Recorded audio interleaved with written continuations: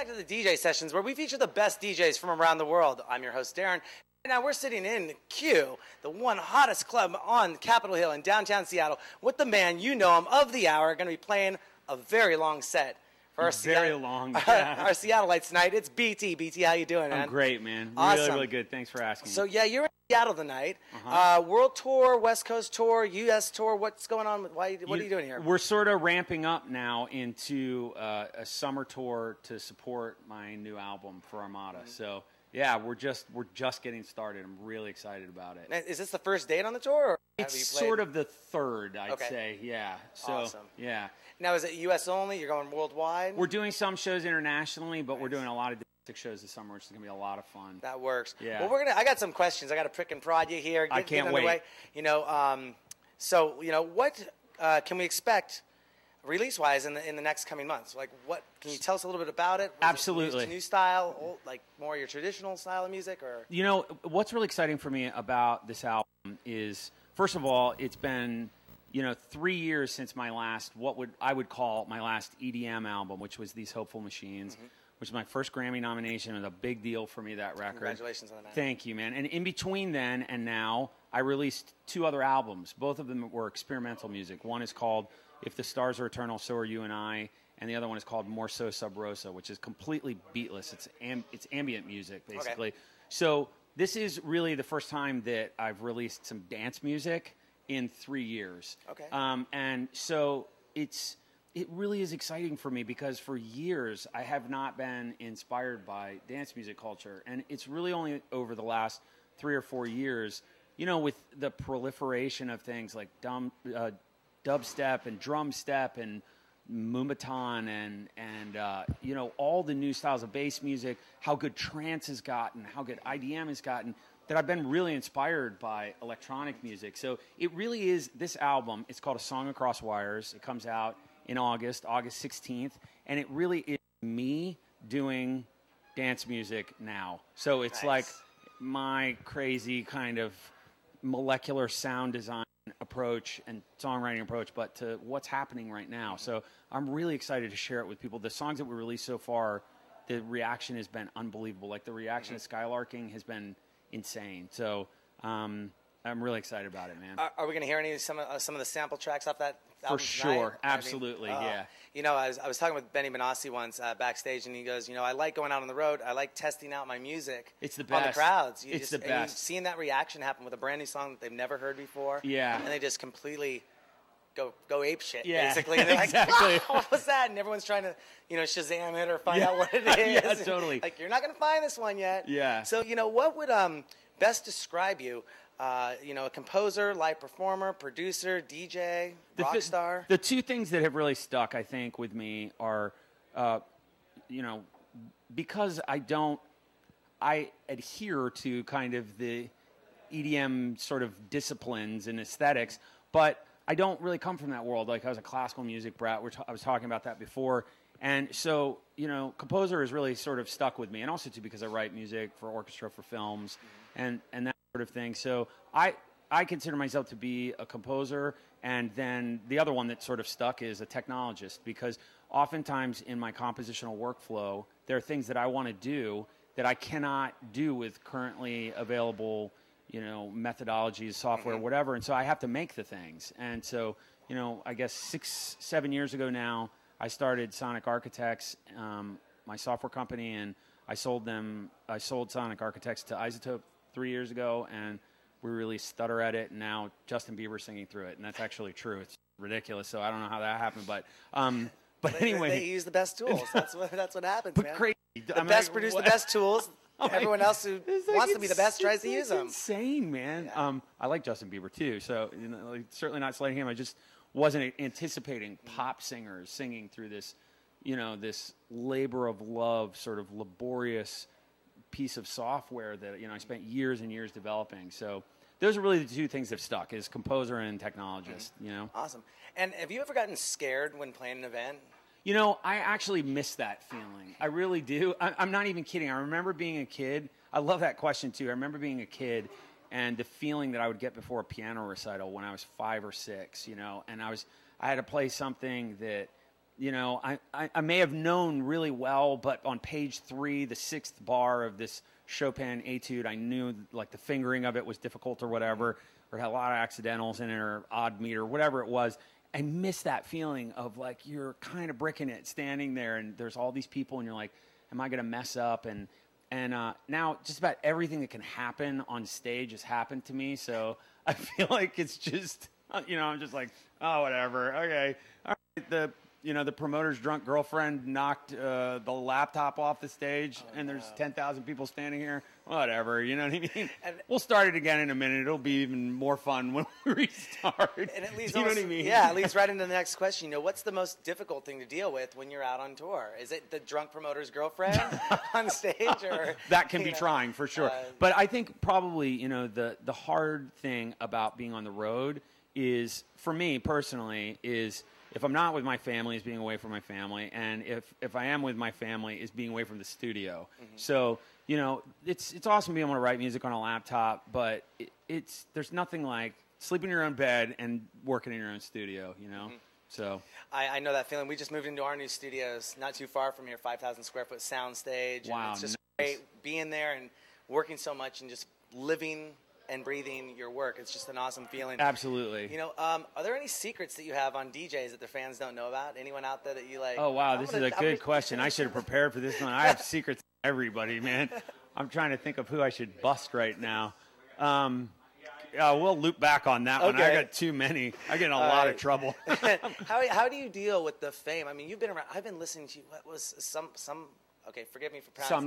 Somnambulist. Yeah. I've been listening to you since then. Yeah. Just used to put that album in. You listen every night before I go out clubbing. That's awesome. Just rock it out. Just some awesome stuff. But how have you dealt with the fame over the lifespan of your career? Honestly, I've now at the point that I'm at in my career and doing this for as long as I have, I feel in this incredible position of being able to mentor to people that are coming up.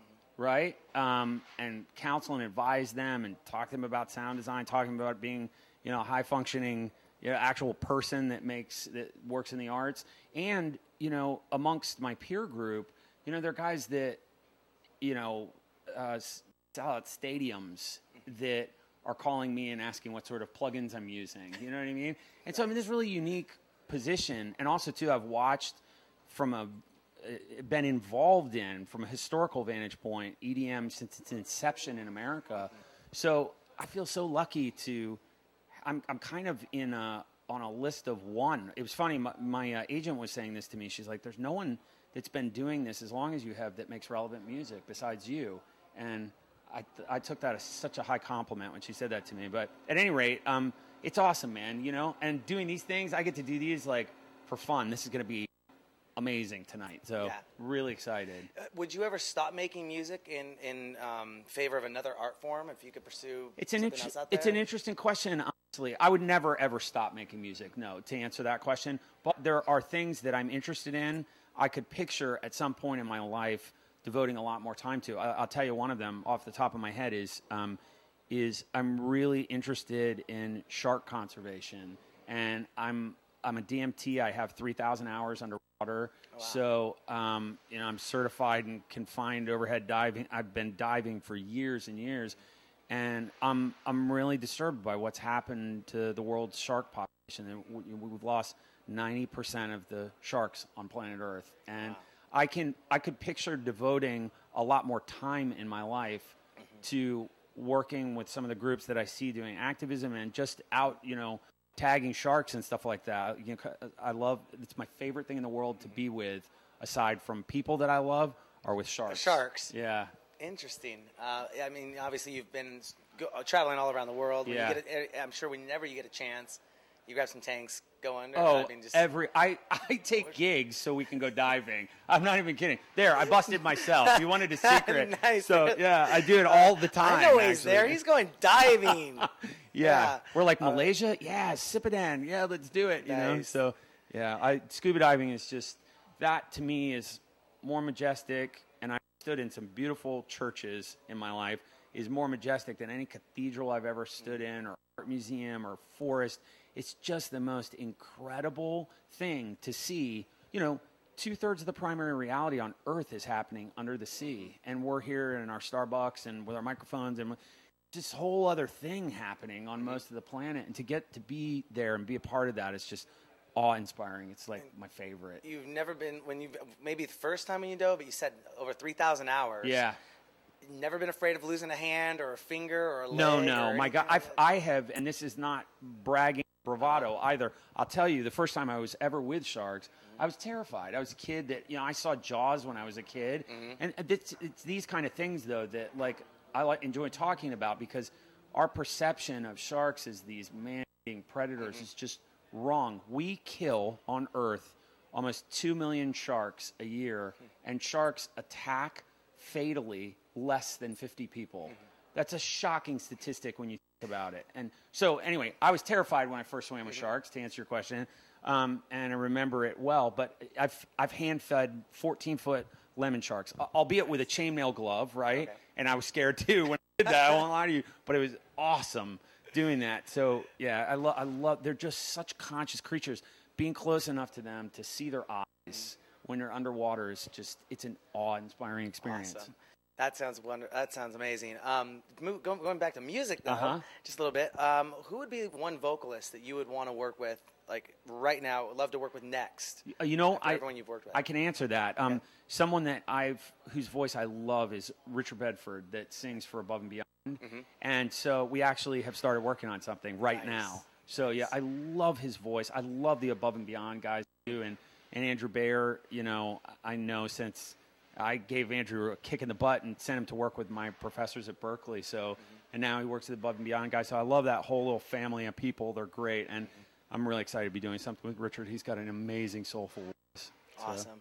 Is there anything else you'd like to talk about or mention? I know you got the album coming out on August 16th. Yep. And it's not self-titled. It's called? The album is called A Song Across Wires. Song Across Wires. And coming out iTunes, find it online. Yeah. SoundCloud. Where is it? Everywhere. Yeah. Awesome. August 16th. Awesome. Yeah. And then, there's one more thing I could mention. Okay.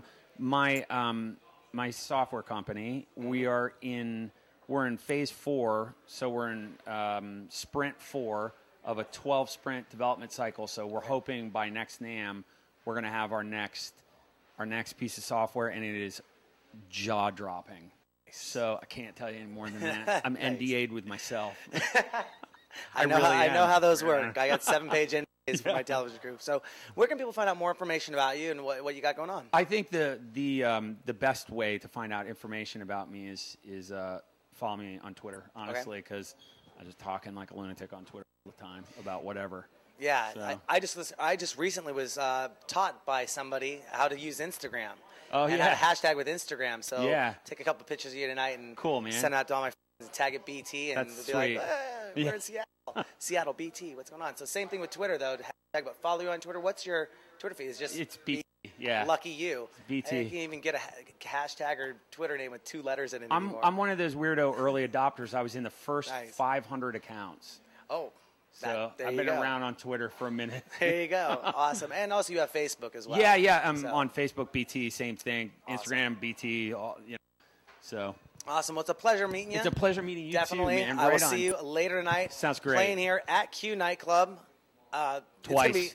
Twice. Yes. It's not only there's a regular 21 and up show, and then it's an all ages show. 18 and over, they're shutting down, coming back in. I mean, like 3.5 hours tonight. Yeah, dude, I don't know how I'm going to do it. I got to go work at the hotel. I'm not even joking. I got a 5-hour energy drink behind the stage for you if you need one. Okay, good deal. No, good. All right, well, thank you again for coming on ITV. My pleasure, man. Thanks so much. And don't forget to go to our website, thedjsessions.com, or check us out at itvnw.com. Find out all the latest information, news, and the best artists from around the world. I'm your host, Darren, and we'll be seeing you in just a little bit from Q Club with BT tonight. Back to the DJ sessions where we feature the best DJs from around the world. I'm your host, Darren. Now we're sitting in Q, the one hottest club on Capitol Hill in downtown Seattle, with the man, you know him, of the hour, going to be playing a very long set. For our our Seattleites tonight. It's BT. BT, how you doing, man? I'm great, man. Awesome. Really good. Thanks for asking. So, yeah, you're in Seattle tonight. World tour, West Coast tour, U.S. tour. What's going on? What are you doing here? We're sort of ramping up now into a summer tour to support my new album for Armada. So, yeah, we're just getting started. I'm really excited about it. Is this the first date on the tour? Or It's Have you played? sort of the third, I'd Okay. say. Yeah. So, Awesome. yeah. Now, is it U.S. only? You're going worldwide? We're doing some shows internationally, but we're doing a lot.